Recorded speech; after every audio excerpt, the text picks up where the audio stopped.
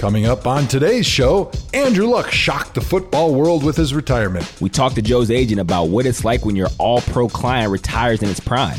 Sound familiar, Joe? We explain how all this national media attention can only help the 2019 Cleveland Browns. And I tell you why I would take Tom Brady on my first team all-beer chug. Plus, Kyler Murray, Daniel Jones, and Brandon Weeden. All this and more on the Tomahawk Show.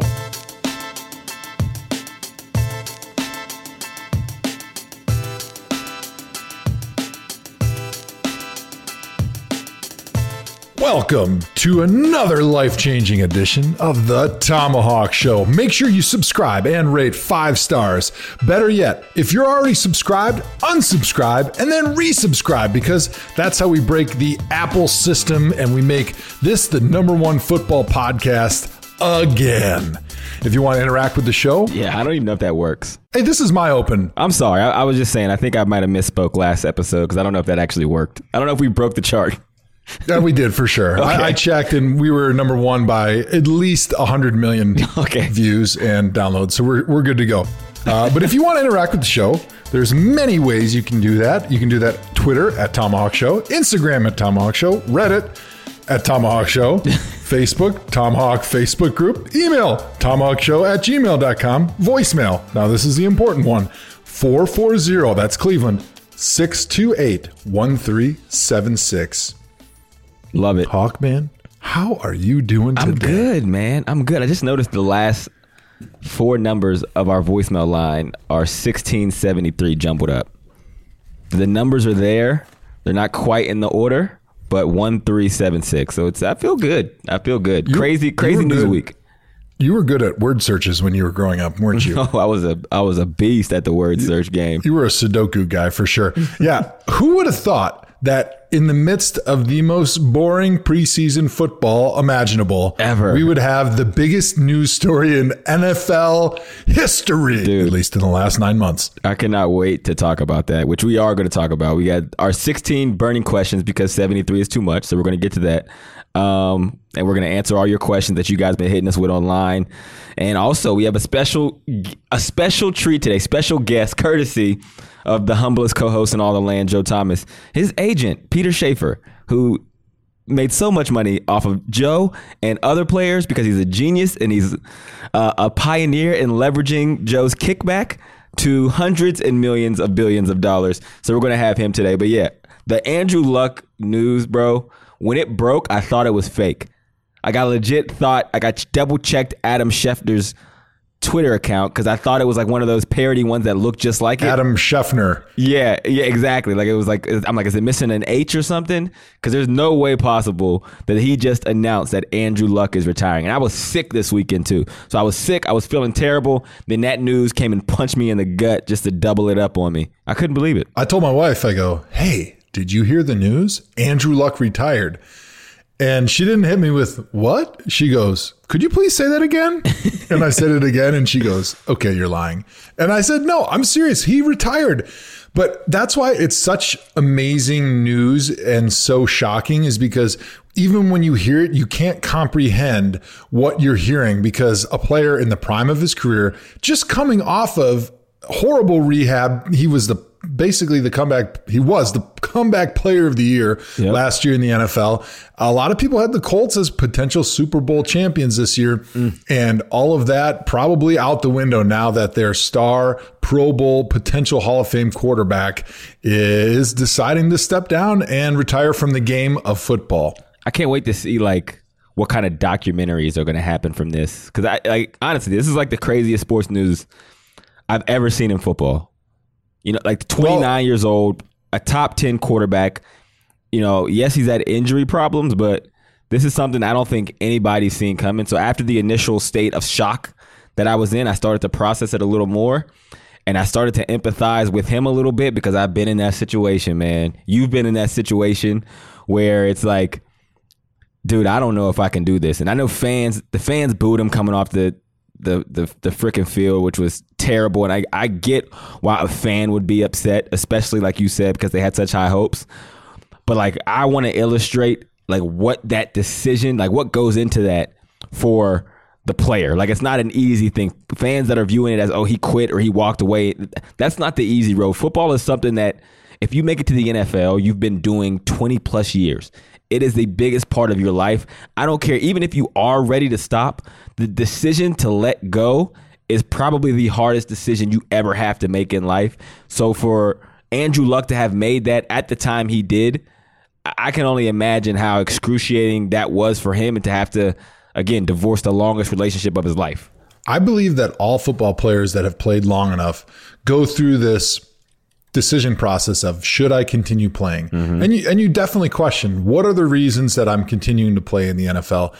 I went through it a few times in my career. Early on in your career, when you have those struggles that come up, you maybe don't love it. All of a sudden, it's not as much fun as it was when you were in college or high school, because you're not the star that you were when maybe you were a huge star at your college.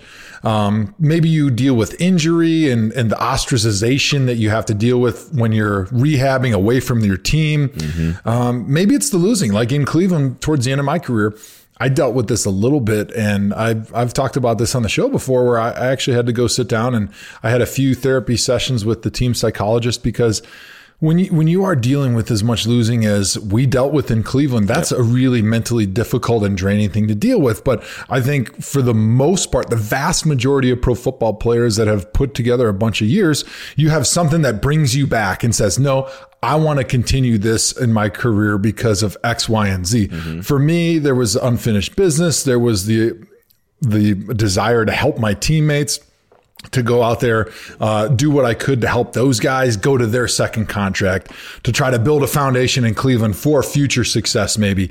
And a lot of it, you kind of refine that love of the game. For me, I really dove into like the teaching and helping my other teammates, especially my offensive linemen, learn the intricacies of the game. And I'm sure for you probably dealt with some of those similar things, but for Andrew Luck, he wasn't able to find that reason that brought him back to playing in the NFL. And it's tough, man. I mean, but the reality is, if you do anything long enough, you're going to get sick of it. And especially a sport that literally beats down your body, especially in a situation like Andrew Luck, where it was like 4 consecutive years. He talked about it. It was injury, pain, rehab, injury, pain, rehab. And it was like this cycle. And you're like, well, at what expense am I continuing to do this? It's not money. Obviously, he has a ton of money. Obviously, he has more money than he'll get to spend in his life, right? So I don't think it's a love of the game thing. I think it's just like, at what cost am I continuing to do this? I mean, I remember last year when it was a Hail Mary situation, they took him out and put Jacoby Brissett in, and it was like from the 50-yard line. And I remember being on TV, and I'm saying like, yo, this is alarming. This is a quarterback, last play of the game, something that, like, this is a situation that quarterbacks dream about when they're kids, and they're putting the backup quarterback in and trying to make it seem like it's no big deal. That is a big deal, right? If your quarterback can't be in the game to throw the Hail Mary because he's not healthy enough, I don't care what kind of numbers he's putting up, it's an alarming situation. So to see where it's all come to and to see how it's all matured, it makes complete sense to me. A lot of people are talking right now in the national media about how they feel that this is a health related. And when they talk health related decision, they're talking about physical health of your body. Okay. And that's kind of what Andrew talked about a little bit, but I'm actually thinking that this is more of a mind health issue, a mental health issue, because I look at being able to play in the NFL, it requires 2 things from a person. It requires the mind and it requires the body. Yep. The body clearly has been banged up over the years, but it seems like he's kind of healthy. You know, he's got the leg thing going on right now, but I think that was a little bit of a mask for the fact that he wanted to retire. But he's already gone through that really long and grueling rehab for the shoulder. And so I think right now for him, his body is mostly healthy, and I don't think that was a big reason why he decided to retire. If I have to speculate, I'm going to say the mental health side of things is really what made him want to retire. He's a guy that always, I think, has struggled a little bit with accepting the fact that he is a star in the NFL. He's never fully grasped the identity of football player first and foremost. It's very clear and it's very well documented that off the field, he's got tons of other interests. He loves to read. He wants to travel. He's got a baby coming. He just got married. He's way more than just a football player. And so for him, I think he always struggled with the spotlight, the limelight, and the fact that everybody saw him as Andrew Luck, the football player, and he felt like he was more than just that. And if you look back at two guys that have recently retired in the last 20 years that retired way before many people thought they should have, Calvin Johnson and Barry Sanders. Both of those guys had very similar personalities to Andrew Luck as far as they were very quiet in the media. They weren't loud and guys that wanted that spotlight on them all the time. Right. And I think a lot of that plays into the decision to retire maybe before your body gives up on you or before the vast majority of us think they're old enough to retire or they're banged up enough to retire. And I think the mental side of it is maybe underreported a little bit right now. And that's maybe a part of it that Andrew is not comfortable talking about right now.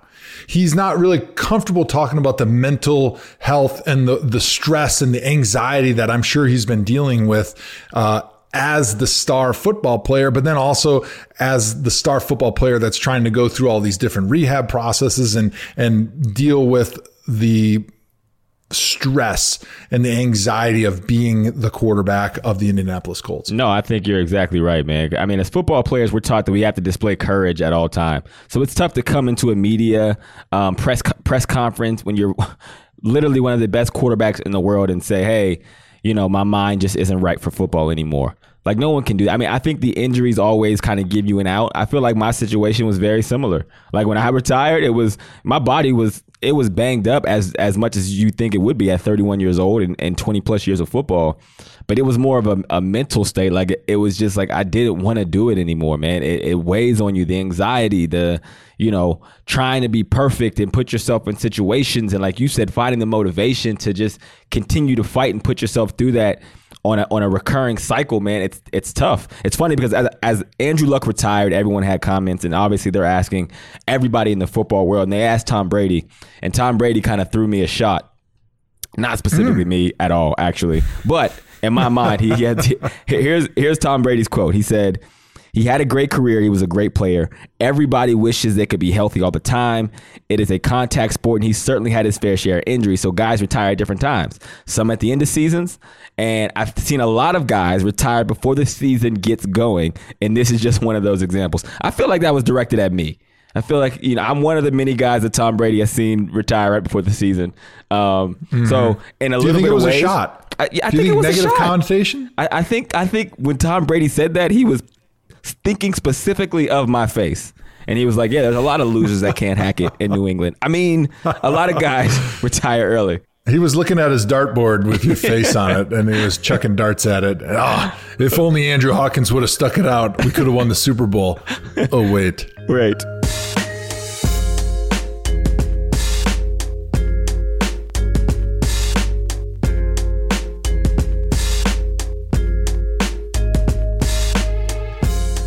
Now, Hawk, I think one guy that would really be beneficial to talk to in this situation is the guy that represented Barry when Barry Sanders decided to step away from the game a little bit early, just like Andrew Luck has. So why don't we give my agent Peter Schaefer a call, who represented Barry Sanders in 1999 when he stepped away from the game right before training camp. Love it. Let's dial him up. Hello. Peter, how you doing? Yes. Joe Thomas, Andrew Hawkins right here. Straight on the Tomahawk podcast line. Welcome to the Tomahawk Show. Well, it's an honor and a privilege. I'm very humbled. You're just another long line of humble people that are on the Tomahawk Show. Let me tell you, this is the humblest show of all podcasts. So welcome to the show. Well, I just hope that I can destroy the ratings of your podcast like I've done other similar podcasts. We're all rooting for you, Peter. That shouldn't be too hard because they're pretty low off the bat. Well, hey, let's get right into it. We love you very much, and we would have had you on today no matter what. But the true reason that put us over the top, why we needed to talk to Peter Schaefer, super agent, was because you were representing Barry Sanders when he decided to shock the world and retire, I think in 1999. And a lot of people have compared Andrew Luck walking away from the NFL this year to the retirement that Barry Sanders did. Do you remember the conversation that you guys had when Barry said he thinks he's ready to retire? Yeah, I don't think, Joe, sort of similar to what you went through 2 years ago. I don't think it was one conversation. It was after the Baltimore game. his last year, 98, and he mentioned that he might have lost the passion, and he cried at his locker, and, sort of, continued to just flow from that for the entire offseason. And I remember having conversations with him by saying, if you don't like a movie after 10 minutes, you just don't walk out. Let's see what the whole movie looks like. Let's see how you feel. Both of you guys obviously retired, and after your last game, probably a number of years, you're like, I'm done with this. And then all of a sudden the fires, start to stoke again in February, and all of a sudden it turns spring and the flowers bloom, and all of a sudden people start saying, maybe I should play football again. And so you never want to make that sort of decision when you're, in the throes of pain and the days are short in the winter. So ultimately for Barry, do you think it was more of a physical toll of the game, or do you think it was more of a mental thing that at that point his heart was just no longer in it? Because physically, the shock around the world was the fact that he was still unequivocally the best running back in the National Football League. Well, understand this. He was a Barry Sanders season, not a regular running back season, away from the all-time rushing record, so like 1,400 yards. And so there was and which could have meant a lot of economic windfall for him. I don't think that when you retire from the National Football League, it's any one thing. I think it is a culmination. And, Barry sort of said it best. His desire not to play football outweighed his desire to play football. And I think that when you look at the scales of justice, and he kept going back and forth, I think that, at the end of the day, in July, he just said, I still don't feel that the scales of justice are leaning towards football. I think another thing, though, Hawk, and we're going to see this more with not just great players that have left early. It's amazing. People forget to talk about Joe Thomas retiring early. Hawk, he did retire early. Most tackles, nobody mentions him in the, yesterday when they talk about Jim Brown and Gronk. A lot of meat on that bone, Peter. I don't understand why you're letting him off the hook. You've got him right there. Not a lot of cartilage left in the bone, but plenty of meat. Let me tell you, I've been eating good this summer. There's not a lot of meat left on the bone to begin with, if you've seen his most recent pictures either. So when you had to have a conversation with the Lions, what was that like? Because even for Andrew Luck, right? There's the him going back and forth with the Colts, and I'm sure from their perspective, they're going to do anything they can to try to get this guy to continue playing. This is a guy they built a franchise around, and that's why everyone keeps pointing to Barry, because it was a very, very similar situation where it's like, yo, Barry, you are our only hope. So when you had to have that conversation with the Lions saying like, look, man, he's made his mind up, it's time to move on, what was that like? Well, first of all, times were different back then. Both you guys were still in like nursery school probably, but there were no off seasons, right? You had a mini camp, you had voluntary running at the facility, and Barry had not shown up to anything. So they had not seen him since Baltimore. Okay? Mm-hmm. So there was no communication. There was no indication that he was playing, not playing, nor did they make any effort to find out, what his status was, what he was doing. He did not show up to the Pro Bowl. And I always remember this. They fined him for not showing up to his last Pro Bowl. And then I got, right about when he retired, the NFL filed a grievance to fine him. I'm like, okay, what are we doing? How are you going to collect this if he doesn't play? But they actually went through and fined him for not playing in the Pro Bowls last year. So I think in Luck's case, he had been there the whole offseason rehabbing, and I think there's obviously was communication both between Andrew and the organization and the agent in the organization. So when Barry finally notified us of his decision on his way to Heathrow Airport, and we called the Lions and informed them of that, I think there was shock, but there wasn't ultimate surprise. Now, right. I would think that the Colts have had a lot more discussions with with Andrew and his camp because he's been there. Right. The other thing that I think the Colts are doing a great job on is that they're working with Andrew in terms of the recapture or the waiving of the recapture signing bonus, proration. He did receive a $6 million roster bonus in March. And whether they're going to ask for that back, it was injury guaranteed. But at the same time, when great players leave their franchises, you want them part of the franchise for the rest of their, human life. And so you don't want to alienate them. The Lions came after Barry's signing bonus, and there was a chilling period there for a number of years that has now since been rectified. But for a number of years, Barry did not feel like going back to the Lions. Mm.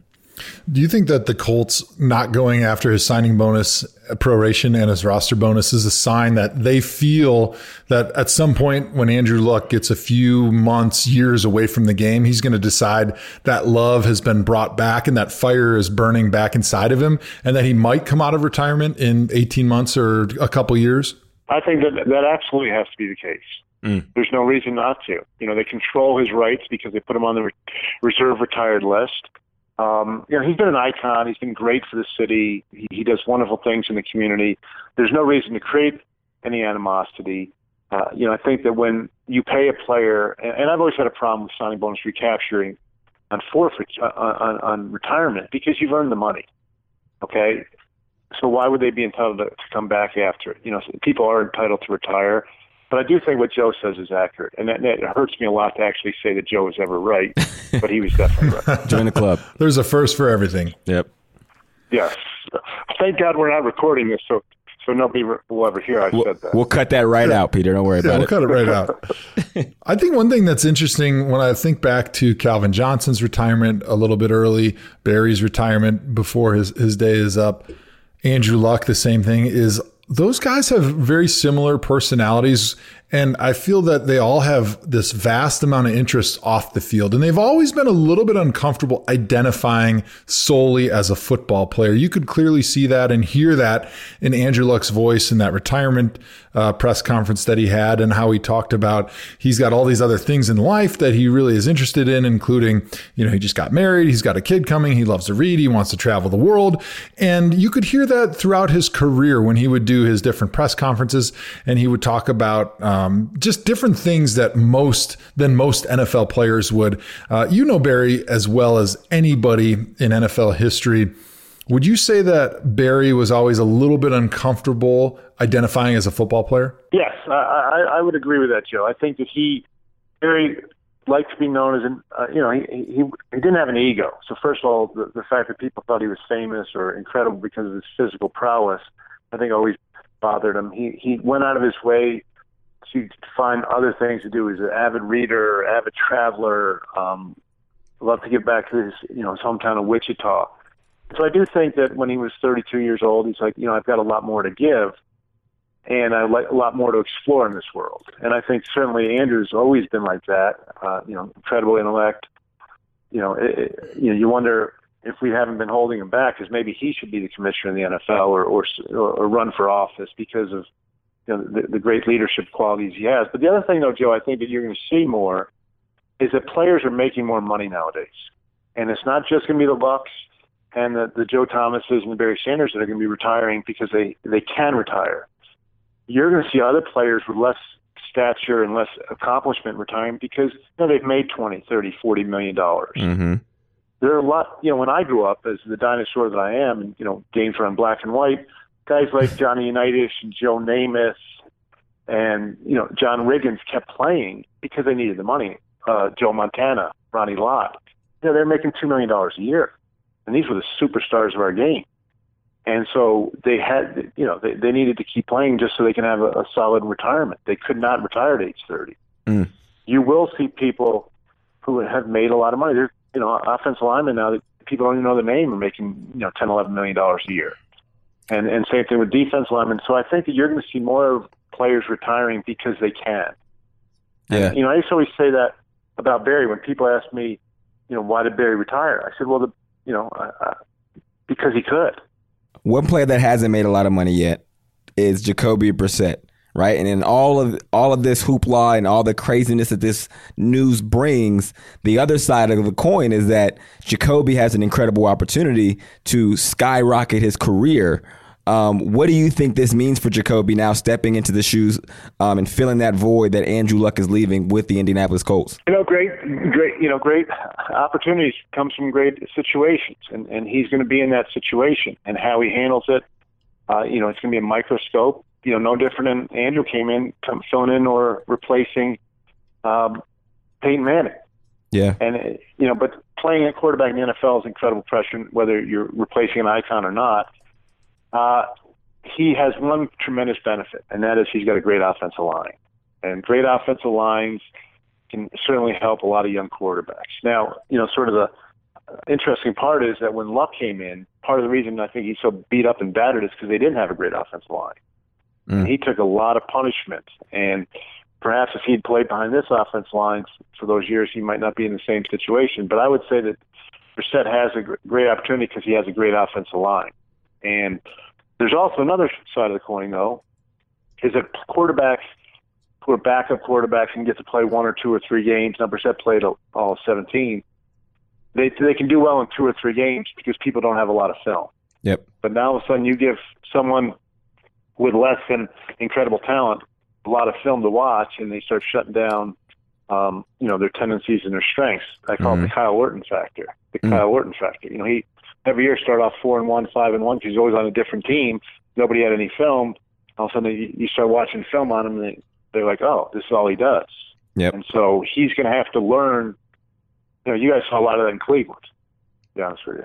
Yeah, no question. Now, Peter, you represent Jacoby from a marketing standpoint, and I'm curious to know if he was as caught off guard by the Luck news as everybody else was, or did he get tipped off, and do you think he's ready for this opportunity? I think that, he's a very mature young athlete, and, John Rickert with our firm that works with him in the marketing, has always raved about his attitude, his level of maturity, and his preparation.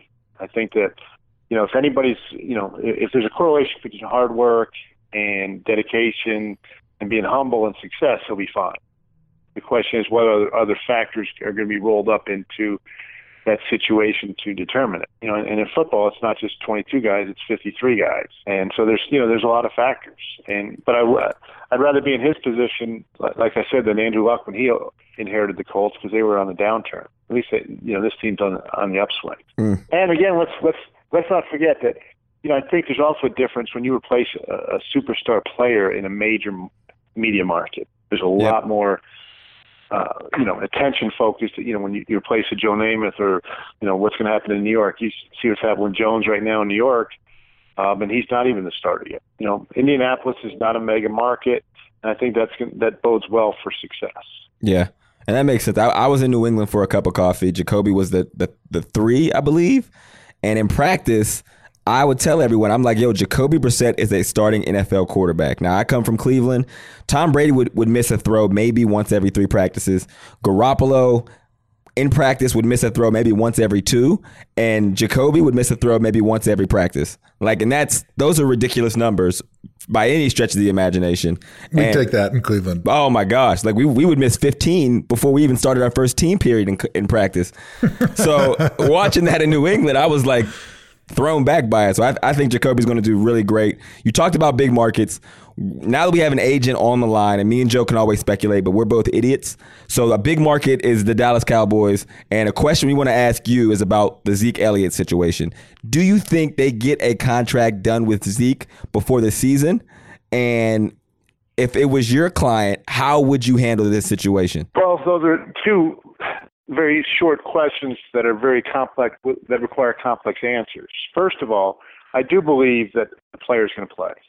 And it's very, very difficult for an athlete in his prime to sit there and watch football and hold out.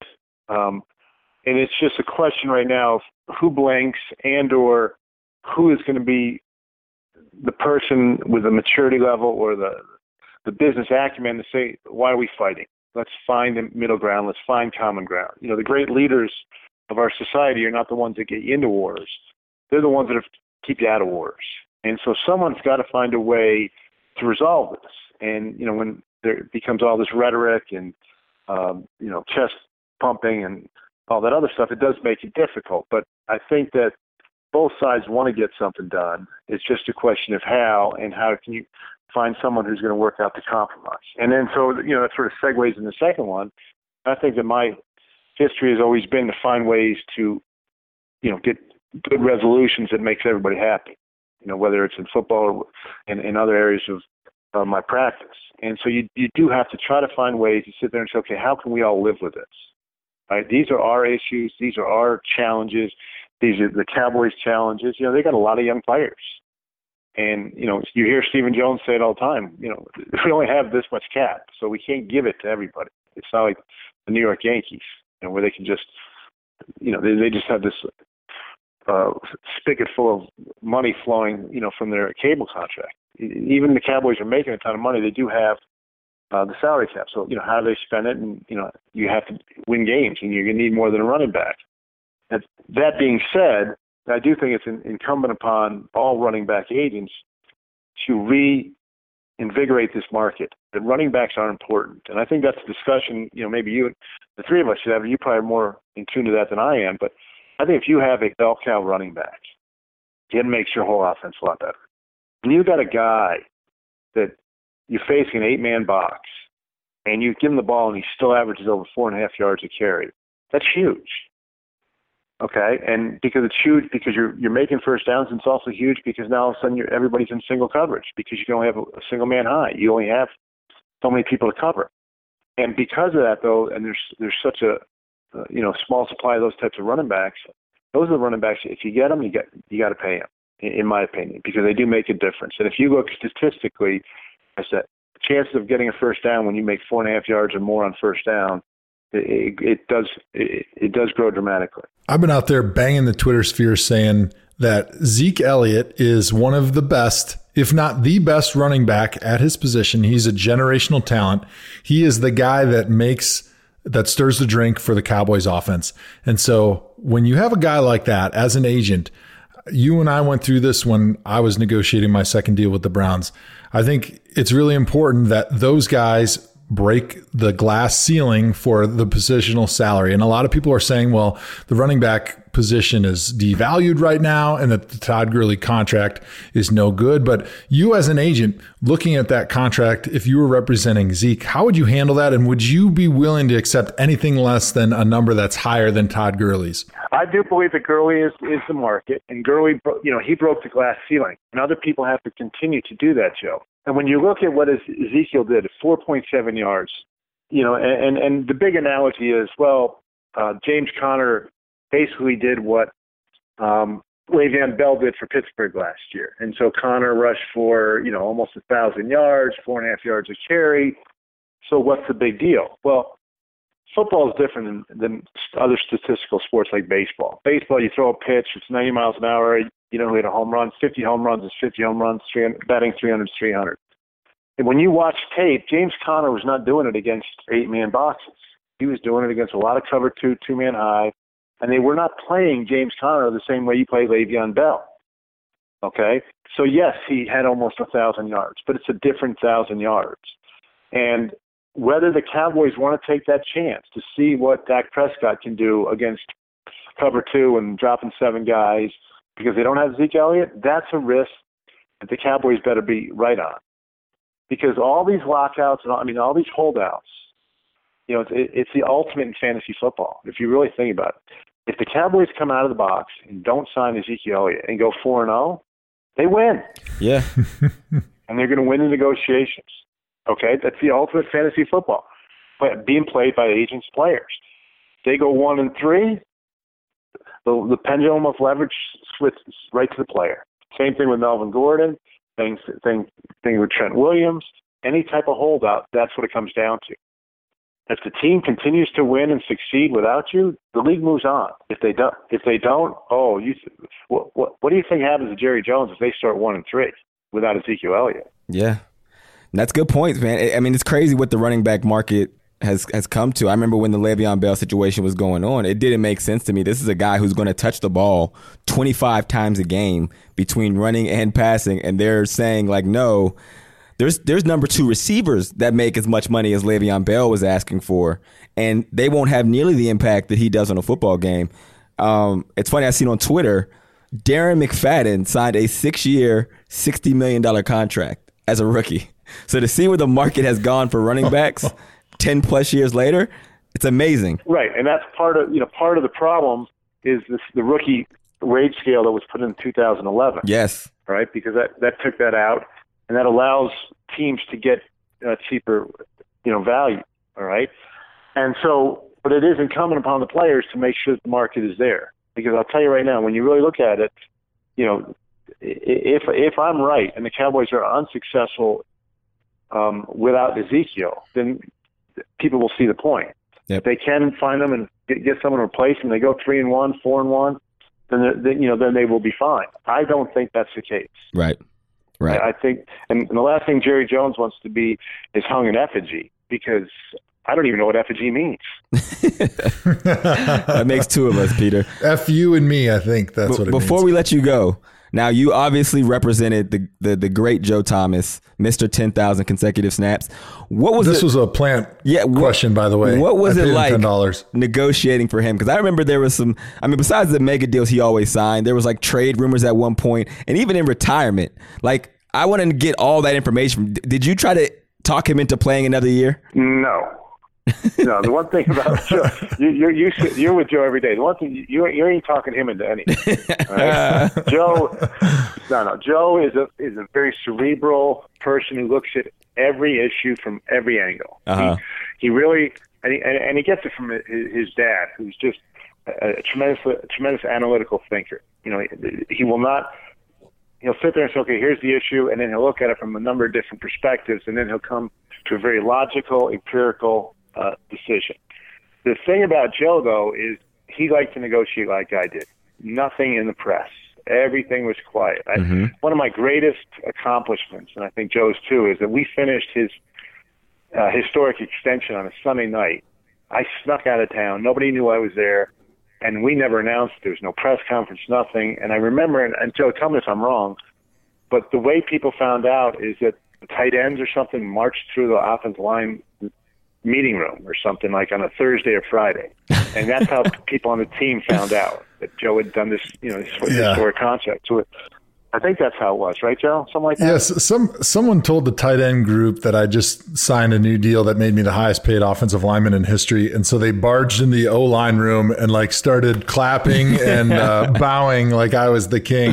And from that point on, it kind of snuck out of the building. But that was one of the things that I always respected about Peter, and I liked him as my agent, is he was different than a lot of agents who want to see their face on TV. He didn't want his face on TV, and that's why we get him on the podcast. So we don't have to put his face anywhere, because like me, he's got a face that's built for radio. So he likes to slide under the radar just like I do and keep things quiet, which made it a really good relationship for 11 years in the NFL. Joe, I like to think I have a face made for podcasts. I like to be a little bit more. A little more with the times. I was telling Joe that there's a considerable amount of people out there who think Peter is my agent, because my agent was a boutique agent by the name of Craig Schaefer. And so every time I would tell somebody, they would just assume that I was talking about Peter Schaefer. So a lot of people just randomly think that Peter Schaefer is also my agent. So it's all good. We got you on the podcast now. Now you're officially the agent of the Tomahawk Show.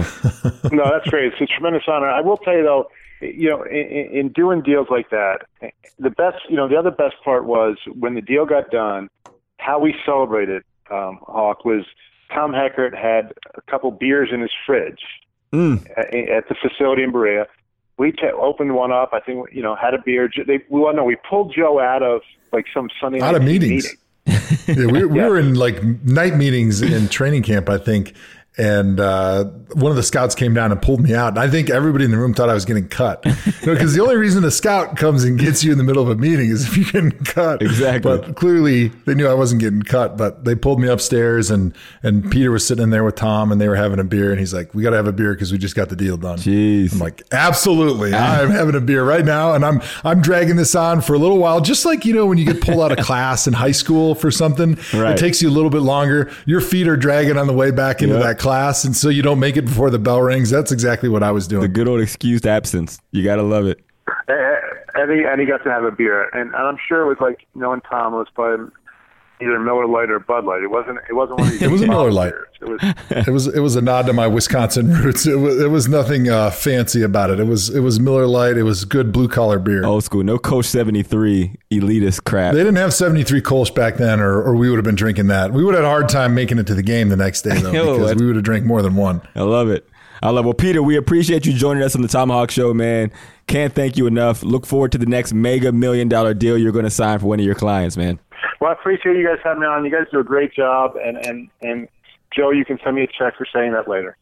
Oh, yeah. Thanks, Pete. I got to pay everybody to be on the show. All right, Hawk. And, hey, Hawk, and by the way, I know great chiropractics. I know you've been carrying Joe for years on this podcast. Here we go with the jokes. Exactly. Everybody's got jokes. Exactly. Just cut them off. Where's the producer when you need him? Have a good one, Peter. Steve, bye-bye.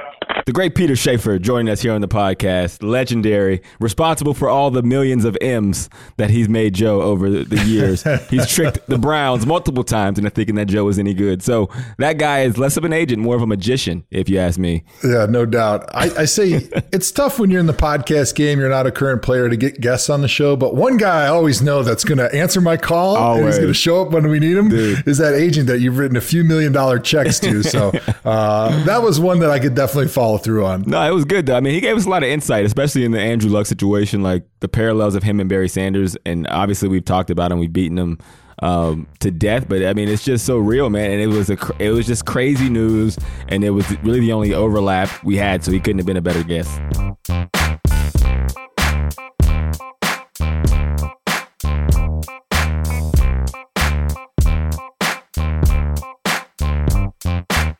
Let's get into our 16 burning questions because 73 is too many. We're going to have John tee us up here. John, what's the first one we got? So the first question comes from IG. B. Brian 17 asks, do you think Andrew Luck will ever play football again? Beat it to death. Let's beat it some more. Very relevant. Perfect. All right, I'll start this one off. I don't think Luck is coming back. I truly don't. I think once you've made that decision, I mean, there'll be times, at least from my experiences, you'll feel like you'll want to. But for someone to retire that early, I feel like this is something he's thought about through and through, and he's good on his decision. The Colts might be holding out hope, but I don't think it's happening. I'm actually taking the other side of this one. I do think we're going to see Andrew Luck playing quarterback again for the Indianapolis Colts. We talked about earlier in the show, there's two parts of a man to be able to get him to go out and play football. One is the physical, and two is the mental. And to me, everyone's pointing to the physical and the toll that his body has taken playing in the NFL, especially early on in his career, playing behind a poor O-line for the Colts. But I really think that this was a decision that came down to the mental wear and tear and the stress and the anxiety that he's dealt with, especially in the last few years, being a guy who was never fully comfortable embracing that role as the star of the Indianapolis Colts or one of the stars of the NFL. Yeah. And I think some time away from the game will give him that mental refresh and it will get that fire burning inside of him. I think in a couple years, it's not going to be this year. It's not going to probably be the next year. But after that, he's still only going to be 31, 32 years old. He's still a young man. His body's going to be feeling great. He's going to have a lot of time to travel the world, spend time with his kids, maybe do the reading, whatever things that he feels like he wants to fulfill his life with. I think he's going to see that NFL football was very fulfilling and it gave him a purpose and a direction that we as football players crave. And I think he's going to really desire that, to be back in the locker room, to get a little bit of that camaraderie that you have when you're sitting at your locker and you're looking over at Andrew Hawkins' naked ass dancing in the locker room. It's normal. He's going to miss that. I'm telling you, he's going to want to get back. And I think we'll see him on the field in a couple years. Agree to disagree. If you don't use it, you lose it. Football season is coming up quick, and DraftKings, the leader in one-day fantasy football, is celebrating with huge Week 1 contests. It all starts when Chicago and Green Bay kick off the season with a Thursday night single-game showdown contest and $2.5 million in total prizes up for grabs. New users who sign up today on DraftKings using code TOMAHAWK will receive a free shot at a $1 million top prize. Nothing adds to the excitement of watching the game quite like having a shot at a $1 million payday. Draft your single game showdown lineup and feel the sweat like never before. It's simple. Just draft 6 players from the season opener, stay under the salary cap, and see how your team stacks up against the competition. But you don't have to wait till week 1 to get in on the action. Right now, all users can get a deposit bonus for up to $500. Download the DraftKings app now to get in on the action. For a limited time, both new and existing users can get a deposit bonus up to $500. And as an extra special Week 1 bonus, new users can put in my code TOMAHAWK to receive a free shot at $1 million with your free deposit. Don't forget, that's code TOMAHAWK for your free shot at $1 million. Only at DraftKings. Make it rain. Minimum $5 deposit required. Deposit bonus requires a 25 times playthrough. Eligibility restrictions apply. See DraftKings.com for details. What we got next, John? Question number 2 of our 16 burning questions, because 73 is too many. What's been your biggest takeaway after 3 weeks of preseason football, guys? Joe, you kick us off on this one. Yeah, I'll kick this one off. And mine is that the NFL has done a really, really poor job of marketing and branding preseason football. And this is what I say, why I say that is because in the preseason, you should be cheering for a team, not expecting to see the stars go out and beat down on each other like it's a regular season game. You should be going out and watching the Browns because you like watching football. You like watching guys go out wearing a Browns helmet, giving their all, trying to make a football team. It is not about watching Baker Mayfield throw the ball to Odell Beckham Jr. We go out and we as fans will watch scrimmages, we'll watch practice, we'll watch all sorts of other guys that have nothing to do with what's going to happen on Sundays with the stars, and we get excited about it. But as soon as the preseason games and the TV rolls on, we're somehow, for some reason, are expecting to see Baker Mayfield throwing the ball to Odell Beckham Jr. for 4 quarters. And that's just not the direction the NFL is headed. It's a violent game. It's a game where guys can have a career taken away from them in one snap. We just saw it this week with Lamar Miller in Houston tearing his ACL in preseason. And I think the trend is going to be for fewer and fewer of those guys that are stars that have their positions locked up playing in the preseason. We're seeing it from the young coaches, and the transition is to more and more young coaches. And I think that's the future of the NFL. And so if the NFL wants to continue to play preseason games, which clearly it does because they make a lot of money with the TV contracts. Yep. They make a lot of money with ticket sales, but also with the advent of gambling and the legalized gambling, people still like to bet on these games.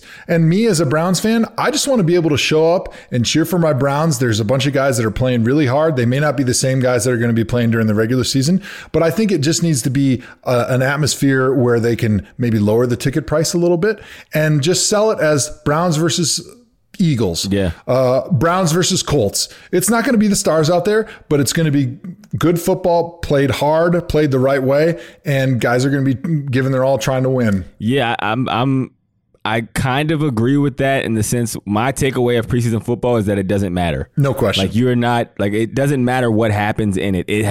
It has no indication of what your team's season is going to be like. Like for the guys like myself who are fighting for roster spots, fighting for opportunity, yes, it means the world. But to be quite honest, you can probably get a better sense of what a player is like in a joint practice or competitive practice environment. That's why I hated joint practices with other teams, because it felt like just extra games. So if we played the Jaguars and we had 2 joint practices and a preseason game, it was essentially 3 games that I was playing that week, because in practice, you're going just as hard as if a game situation. And like for a guy like Baker Mayfield, if he has these joint practices against other teams, like that's more beneficial to him than the actual preseason game. So I don't know what the fix is, because like you said, the league makes so much money off of it. People obviously still enjoy going to these events and root on their team. But yeah, to be honest, it's just no indication of what your team's success will be like for that season. Yeah, I think the fix is sell the tickets for like $20, $15, $20. And sell it separate from the season ticket package. So you're going to give opportunity for fans, a lot of young families, maybe people that can't afford the regular season ticket package, but they're fans of the Browns. Mm-hmm. They're going to show up. They're going to get their opportunity to go to the stadium, to cheer on the orange helmets that they love. And they can really enjoy a fun family experience without expecting to see Baker throw the ball to OBJ. And one quick thing that I'm going to say about preseason football, because I'm really bad at English and I don't know that biggest means only one thing. I'm going to say the other takeaway that will piggyback off of what Hawk just said is that the preseason doesn't matter, because Daniel Jones right now, people are all saying that are Giants fans that thought it was a good draft pick. Oh, you see, Daniel Jones is playing great in the preseason. He was a great pick.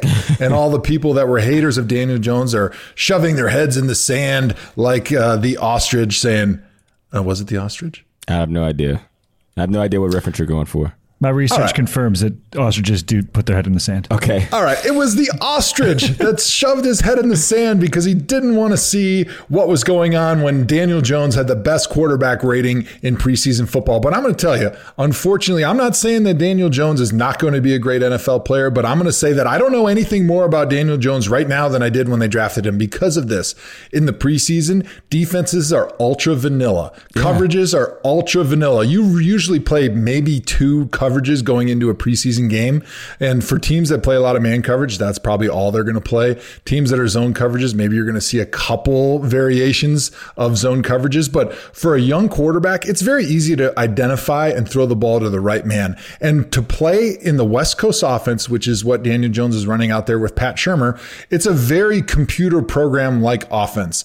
It's very cut and dry about, okay, if there's a single safety in the middle of the field, you're going to go 1, 2, 3, and you're going to quickly make your decisions and throw to this guy. And the difficulty of learning to play quarterback in the NFL is reading those defenses, correctly identifying what they're in from a coverage standpoint, and then getting the ball to the right man. And it's really simple in preseason. We had a guy in Cleveland, Brandon Weeden. He went out when Pat Shurmur was our head coach, and he would light up the preseason because it was simple. The offense is very well tailored to simple coverages. And if you can throw the ball accurately and on time, you're going to tear up the preseason. And so that's why I think we're seeing great success right now from Daniel Jones in the preseason. If he goes in and has to play for Eli for whatever reason in the regular season, he's going to see so many different coverages, so many different defenses that it's going to be confusing, and he's going to have a hard time making those quick decisions. And I think it's going to be a total different ballgame. I'm not saying he can't do that, but I'm saying that's why we're seeing Daniel Jones with so much success in the preseason right now. He's in a very favorable West Coast offense, and he's playing against very vanilla coverages, which goes back to what you said, Hawk. The preseason means nothing. Absolutely. Joe, as a Giants fan, I'm offended that you compared Daniel Jones to Brandon Weeden. You're welcome. I couldn't let that slide. That hurts my heart to hear that. But I'm also curious your perspective. Last season, the Rams basically decided they're not going to play any starters during the preseason. The Rams won the NFC. They could have won the Super Bowl without playing their starters in the preseason at all. Do you think starters playing the preseason is going to be a thing of the past pretty soon? Yeah, I think so. Yeah, I think the only starters you're going to see are rookies or guys that have not been starters previously. It's essentially going to turn into rookie minicamp. You're just going to be watching a bunch of rookies. It's going to be the new NFL Europe. Preseason football is going to be the new NFL Europe.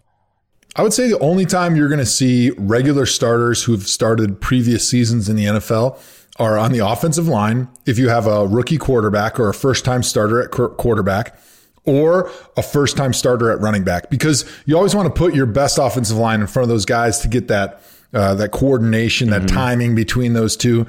And so other than that, I think preseason football for the most part is going to be all guys that this is going to be their first time starting in the NFL. So the number 3 burning question I have for you guys comes from Twitter. Mitch Allen at Crazy8Toes, great Twitter handle, tweeted at the Tomahawk Show and asked, do you think the focus of the national media will have a net positive or negative on the Browns? I don't know. I don't think it could be a negative, just because there's always been national media. Like, we were there when Johnny Manziel came around, and there was more cameras that I had seen ever in Cleveland when Johnny was there. Right. And I don't think the media had a negative or positive effect. I think what's going to have a positive effect is the fact that we have a very talented roster, and we're going to be who we're going to be. Like, this is a place that thrives on spotlight. Baker thrives with the cameras rolling. OBJ, Jarvis, these guys love to have the attention because it holds them to the fire, and they want to deliver. So I don't think it's going to have a negative effect. I think it's just cool to have cameras there along for the wild ride that is going to be the Cleveland Browns. I can't agree any more solidly than I do right now, because Mitch Allen, that was a great question, because we get to talk about how amazing the Browns are and how good this national media attention is for the Cleveland Browns. You said it, Baker and Odell, those are 2 millennial guys. They love being trolls. They love being out there and having the attention on them, good, bad, or indifferent. That's what motivates them. That's what brings out the competitor in both of those guys. And that's how they get the best motivation from themselves and from their teammates. And so I think, honestly, all this extra focus and attention on the team is going to be really good for Baker. That's why he drums up this controversy. That's why he goes out and he trolls people in interviews on the field. He does those things because he wants that pressure. He wants that ratcheted up because he knows that that's how he gets the best out of himself. Question number 4 of our 16 burning questions. What are your expectations for Kyler Murray this season? I don't know, man. I think it's going to be a tough season for him. This team isn't that much more talented than it was a year ago. I do think Kyler Murray is a good quarterback, but I haven't seen enough from him to say whether he is the future, he's the generational talent that everyone talks about. I think for a guy his stature and size, like, there has to be something there, right? But this roster just isn't great, man. And they have some players here and there, but I don't think it's enough for us to really see the full potential of Kyler Murray, like we've seen the Patrick Mahomes. Patrick Mahomes, yes, he's a rock star, but he's surrounded by a ton of talent. And, Baker Mayfield, rock star, now surrounded by a bunch of talent. It was a talented roster when he got at the helm, and I think that helps young quarterbacks develop faster. I don't know if this roster is talented enough to see the rock star ride that we've seen from the last couple young quarterbacks before him. It pains me to say this because I know Cliff Kingsbury's out there listening because he's a big friend of the show. He's one of the Tom Flock. But they're going to have a tough season. They were the worst team in the league last year. That's why they had the first pick. They really didn't add a whole lot of talent in the offseason other than what they did in the draft. Kyler Murray, I think he's going to play well for a rookie because typically when you look at rookie quarterbacks that can run and that are athletes, that transitions better from college to the pros than a quarterback like a Daniel Jones or a Sam Darnold who's a pocket passer, because that takes a long time to transition to the NFL game, which is so much more cerebral and difficult to grasp mentally than the college game. And so you're going to have a leg up because of his ability to run, kind of like Russell Wilson did when he first came into the league. He was able to make a lot of plays with his feet. And so you're going to get that. And so that's going to prevent them from being the worst team in the NFL this year because they will win some games on the back of Kyler Murray's feet, which is kind of a weird thing to say, but that's the way it's going to be. I see him as maybe a 4-12, a 5-11 team. It's really tough to be a rookie quarterback in the NFL, and it's also really tough to be a rookie head coach in the NFL. And when you put those two things together and a coach where Cliff is not an NFL experienced coach, that is a huge mountain to overcome. And unfortunately, it's going to be a really, really tough season for that team. And you know what? I trust Cliff Kingsbury's his take on quarterbacks. So I think Kyler Murray will be a superstar quarterback because Cliff Kingsbury came on this podcast, this very podcast you're listening to called The Tomahawk Show, before Patrick Mahomes had ever taken a snap as like the guy in Kansas City. And he said Patrick Mahomes will be the highest paid football player ever. And me and Joe were kind of like, oh, really? Like that seems kind of a bet out there. And yeah, lo and behold, this guy comes out with 50 plus touchdowns, 5,000 yards passing. So Kingsbury is a guy who's coached Baker. He's had Johnny. He's had Mahomes. He's had Case Keenum. And he made the bold decision to ship Josh Rosen and go with Kyler Murray. I trust the long-term projection of Kyler Murray. I just don't think it happens this year. Next burning question. Question number 5. Quinnen Williams, everybody's favorite rookie, Quinnen Williams, talking about Madden 20, told the press he was going to, quote, play with himself, and then said that sounded weird, which it did. Yes. My question for you guys is, have you guys ever played with yourselves in Madden? Okay. Yeah. I've been known to play with myself a time or two. I think that's one of the cool things about being a pro athlete. And actually, back when I was in college, I loved to play with myself even more because I was a big fan of the NCAA 2005 game. I think that was the first year that I was starting at Wisconsin. And of course, they didn't have my name on there, but it looked exactly like a big white guy from Wisconsin playing left tackle number 72. And it was fun to go out and, play offensive line in NCAA 2005. And coincidentally, I think I made some money off that because I don't know if it was the NCAA or somebody sued that football game for using all of our likeness in their game without paying us. And so we got a check maybe 5 or 6 years ago for a couple $1,000 and it was great. So for all those kids listening out there today, playing with yourself can pay off. Listen, I didn't actually get my settlement money. I didn't go through with it. I didn't oh my God. Yeah, that's the ultimate in laziness. I missed out on it. I missed out on it. All you had to do was fill out the form. They said it wasn't us when the game was out, but it was also a 5'7", 175-pound black dude wearing my same number and from like the next town over in the same state that I was born in. It was from Jonestown. I'm not really Johnstown. Exactly. I wasn't really a big video game guy. Even now, like my son plays all the time, and he has to like literally beg me to play. And he loves to play it with me as myself on the game. Joe, I got a question for you. Did you ever change in the game, substitute yourself to a different position? Did you ever put yourself at like running back or receiver? I haven't been a big video game guy, kind of like you for a while. I've had a lot of other interests in life, but back when I used to play with myself, I don't think that game was. I don't think you had that ability in the game back then to be able to take an offensive lineman and just put him at a different position. Even if you did, it would have been an epic failure. just a 4 overall. What was your highest Madden overall? You remember? To be honest, by the time that became a thing where everyone would talk about it, I wasn't really playing video games, and so I really don't even know. I'm gonna guess. I'm gonna guess your highest overall was a 90. Probably 100. No, you didn't get 100. You didn't get a 99. You didn't get it. I'd say you were probably a 97. That's a bet. I don't know if it's true or not. We need a researcher. Researchers on it. I think my highest overall was like an 80. So as you can see, I was a pretty big deal to be an 80 overall. What was your quickness though? I feel like if your quickness wasn't top in the game, they were way off. I think I was 99. I was either 98 or 99 agility. You had to be. I was always tops there. They saw those videos. Yeah, come on, man. It makes no sense. All right, next question. Next. So for Tom Flock listening out there, let us know what Joe's highest Madden rating was. If you guys can get out there. Madden players, because we have no idea. Question number 6. This actually comes from our Tomahawk Reddit page. Check out our subreddit, Tomahawk. This question comes from Johnheim, Joenheim, Johnheim. How would you guys say that? It's a silent J, I believe. It's Joenheim? I don't know. Joenheim. Johnheim. Johnheim. Asks. We've got fans all over the world. He's from Denmark. He asks, what are your takes on Damian Chihi Giuseppe and his interesting story? Hawk, you want to set up the story?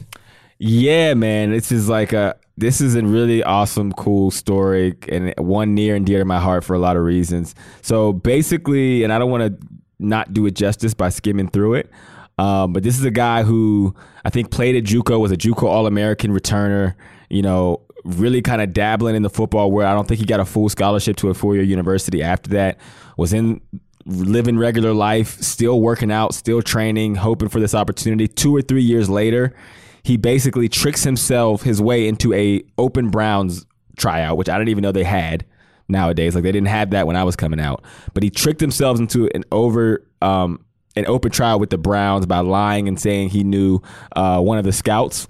And they're like, okay, whatever. It gets him in. He goes to the tryout, and I think he's even before the tryout, he's sleeping outside of a gym in Miami. He spends all of his money on a flight to this tryout. He's charging his phone at a laundromat, sleeping at the laundromat, working out at the gym, sleeping at the gym because he had to buy a flight a couple days before. Gets to the workout, kills it, runs a 4.38, ends up getting a tryout with the Browns, in Cleveland, ends up getting signed. Really the Cinderella story of the offseason. First preseason game, first punt return, takes it back 60 yards to the house, man. You can't write stuff like that. So it's crazy to see and watch just from the start and the desire that has gone into his story and to be where he is, man, because it does remind me a lot of myself, because I was in a very similar situation and had a very similar route. So this is the real life 4th and long that is not scripted and totally phony, kind of like your TV show. This is actually what happened. So it's going to be really interesting to follow to see if maybe he makes the Browns, or if he doesn't make the Browns, if another team signs him onto their practice squad. But it's pretty interesting, and I'm interested to hear from you, Hawk. Are you a little bit nervous that if he makes it to the NFL and makes a career out of it, that people will forget about Andrew Hawkins and he'll be the new feel-good, we love this guy story in the NFL? You know what? I my competitive side should say yes, but in actuality, no, because it is such an awesome story, man. And I've been there. I talked about it on the R2C2 podcast. Me and John talked about having to sleep nights in a storage unit. Which is wild, right? But when you're that much and you're just clinging to the hope that once you get your opportunity, everybody will see. So for this kid, he's not worried about nothing. He doesn't give a damn about any story. He doesn't give a damn if he just wanted his opportunity, and he's hoping that he's taking advantage of it now. And I'm pulling for him every step of the way. It sucks that he's on such a team with stacked receivers. But I'm hoping there's a practice squad opportunity there for him if he doesn't make the 53, or that somewhere else gives him the opportunity, because he's earned it without question. Next. So NFL players have had some great viral moments this offseason featuring them pounding beers. So of our 16 burning preseason questions, number 7 is, guys, who would be on your first team all chug? Who are the best beer chuggers you have witnessed in NFL history? I'm going with 2. There's only 2 I care about. Bakhtiari, because he's the OG originator of the whole thing. Like that was pretty amazing. Yeah, he smashed 2 back-to-back like Joey Chestnut did. That was really impressive. I was giving him mad props, and he did it in Wisconsin, which made me pretty excited. I feel like I got a little bit of that osmosis beer chugging ability from him being right down the road. He kicked it off, and it was just him being himself. Then everyone kind of followed suit. Now it's a thing. My number 2 person on the first team all beer chug list is Baker Mayfield. Because the way he shotgunned that thing, like at a moment's notice, that wasn't his first rodeo. He was prepared. He has practiced. He is a guy that is very fluent in the beer chugging. That is beer chugging, for lack of a better term. So I was impressed more of his style than I was his actual chugging. So. Yeah, Baker did something that I don't think I've ever seen. And going to Wisconsin, being the number 1 party school, 3 out of the 4 years that I was there, I never saw anybody open a beer to shotgun it with their teeth. Yeah. So that was really amazing. But I'm going to go with Tom Brady. I don't know if you saw, but that man can still chug a beer, even though he doesn't even eat strawberries. Certainly he hasn't drinking beer since college. He was on, I think, Jimmy Leno Kimmel. Or one of these late night shows. Leno's probably, it probably wasn't Leno because it's not on anymore. 2006? Yeah, this is back when I was in grade school. The Johnny Carson show. He was on the Johnny Carson show chugging a beer, and it was pretty impressive. So one of my good friends at Cleveland, Aaron Shea, was Tom Brady's roommate when they were together at Michigan. Aaron was an All-American tight end. He ended up playing for the Browns and played like 7 or 8 years in the NFL, but he's a big beer drinker. He can chug a beer, but he always said that Brady was the best beer chugger he knew in college. Oh, wow. And he knows a lot of good beer chuggers, so I give him a lot of credit. Now, like we said, Tom's changed a bit since college, but I still think he can chug a beer when he has to. Yeah, avocado beer. He's drinking avocado beer. It has to be avocado, but he would love to chug a beer. I would challenge you to a chug contest, Joe. I bet you I can chug a can of Mountain Dew faster than you can chug a beer. That's a great question. I would love to try it. Right. And I don't think you could, because I can chug a beer pretty quick. I think I can get down with you, buddy. I think I can. Okay, buddy. All right, but what we got next, John? So this will be the last one for today. We'll do question number 8, and then we'll save 9 through 16 for next week. This question comes from Tomahawk, our official Tomahawk Facebook group. Be sure to interact with the Facebook group, Tomahawk. Ashley Woes wants to know, what player did you never play with but always wanted to? Can I give 2? Yeah, I can. It's my podcast, right? All right. So I'm going to go with Russell Wilson. Always wanted to play with Russell Wilson. I don't know. I was just always a big fan of his game. I always liked quarterbacks who didn't care about who they were throwing to. They just threw it to who they thought was open. And that seems like pretty obvious in the league, but it's not. And then also Travis Kelce. He's just a fun dude, man. I enjoy his presence, and I think he's hilarious, and I love to watch him play, and I love to watch him celebrate. So I always thought he'd be a really cool teammate. I always wanted to play with Peyton Manning. I always thought he would be really fun because his studentness of the game was impressive, and I would love to learn everything that was going on in his brain and why he made certain decisions. Plus, he was really funny. He's a guy that would always keep meetings, I imagine, pretty light, and he would push everybody to the limit, but he'd always have fun doing it. And then another guy that didn't even play during my generation, but I would have loved to play with Barry Sanders to block for the most creative, exciting running back in the history of football would have just been unbelievable because you know where the play is supposed to go. You know where you're blocking your guy, but 5 or 6 seconds after the ball is snapped, the ball could come squirting out the backside and you had no clue it was going that direction. So I think playing with Barry would have just resulted in so many OMG moments. Can you believe what he just did? Do you think blocking for Barry would have made your job easier or harder? I think it would have made it harder. It's kind of like blocking for a guy like a Russell Wilson, a guy that's creative at quarterback that you don't know where he's going to be. Like Peyton and Tom Brady, you know exactly where they're going to be. They're going to be 6 yards behind the center. They're going to stand there for 2.5 seconds and they're going to throw the football. Like a guy like Russell, you got to just keep blocking until your guy starts running down the field. Right. Because you don't know where that quarterback is squirting out to, and your job is never going to be done. Even though the play says it's supposed to be a quick throw, the quarterback's supposed to be 5 yards deep. He could be anywhere. Right. Joe, you mentioned you want to play with Peyton Manning. Members of the Tomahawk will remember a certain Denver quarterback, maybe Peyton, asking you to go number 2 in your GM's office. You had the chance, man. You could have cashed in then.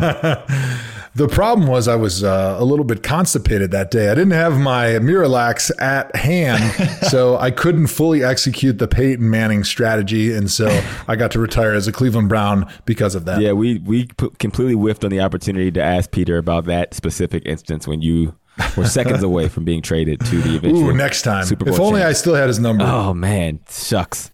All right, so I think that does it for this episode of the Tomahawk Show. We appreciate you guys joining us. Listen, make sure you tune in for the next preseason episode where we'll continue our 16 burning questions because 73 is too many.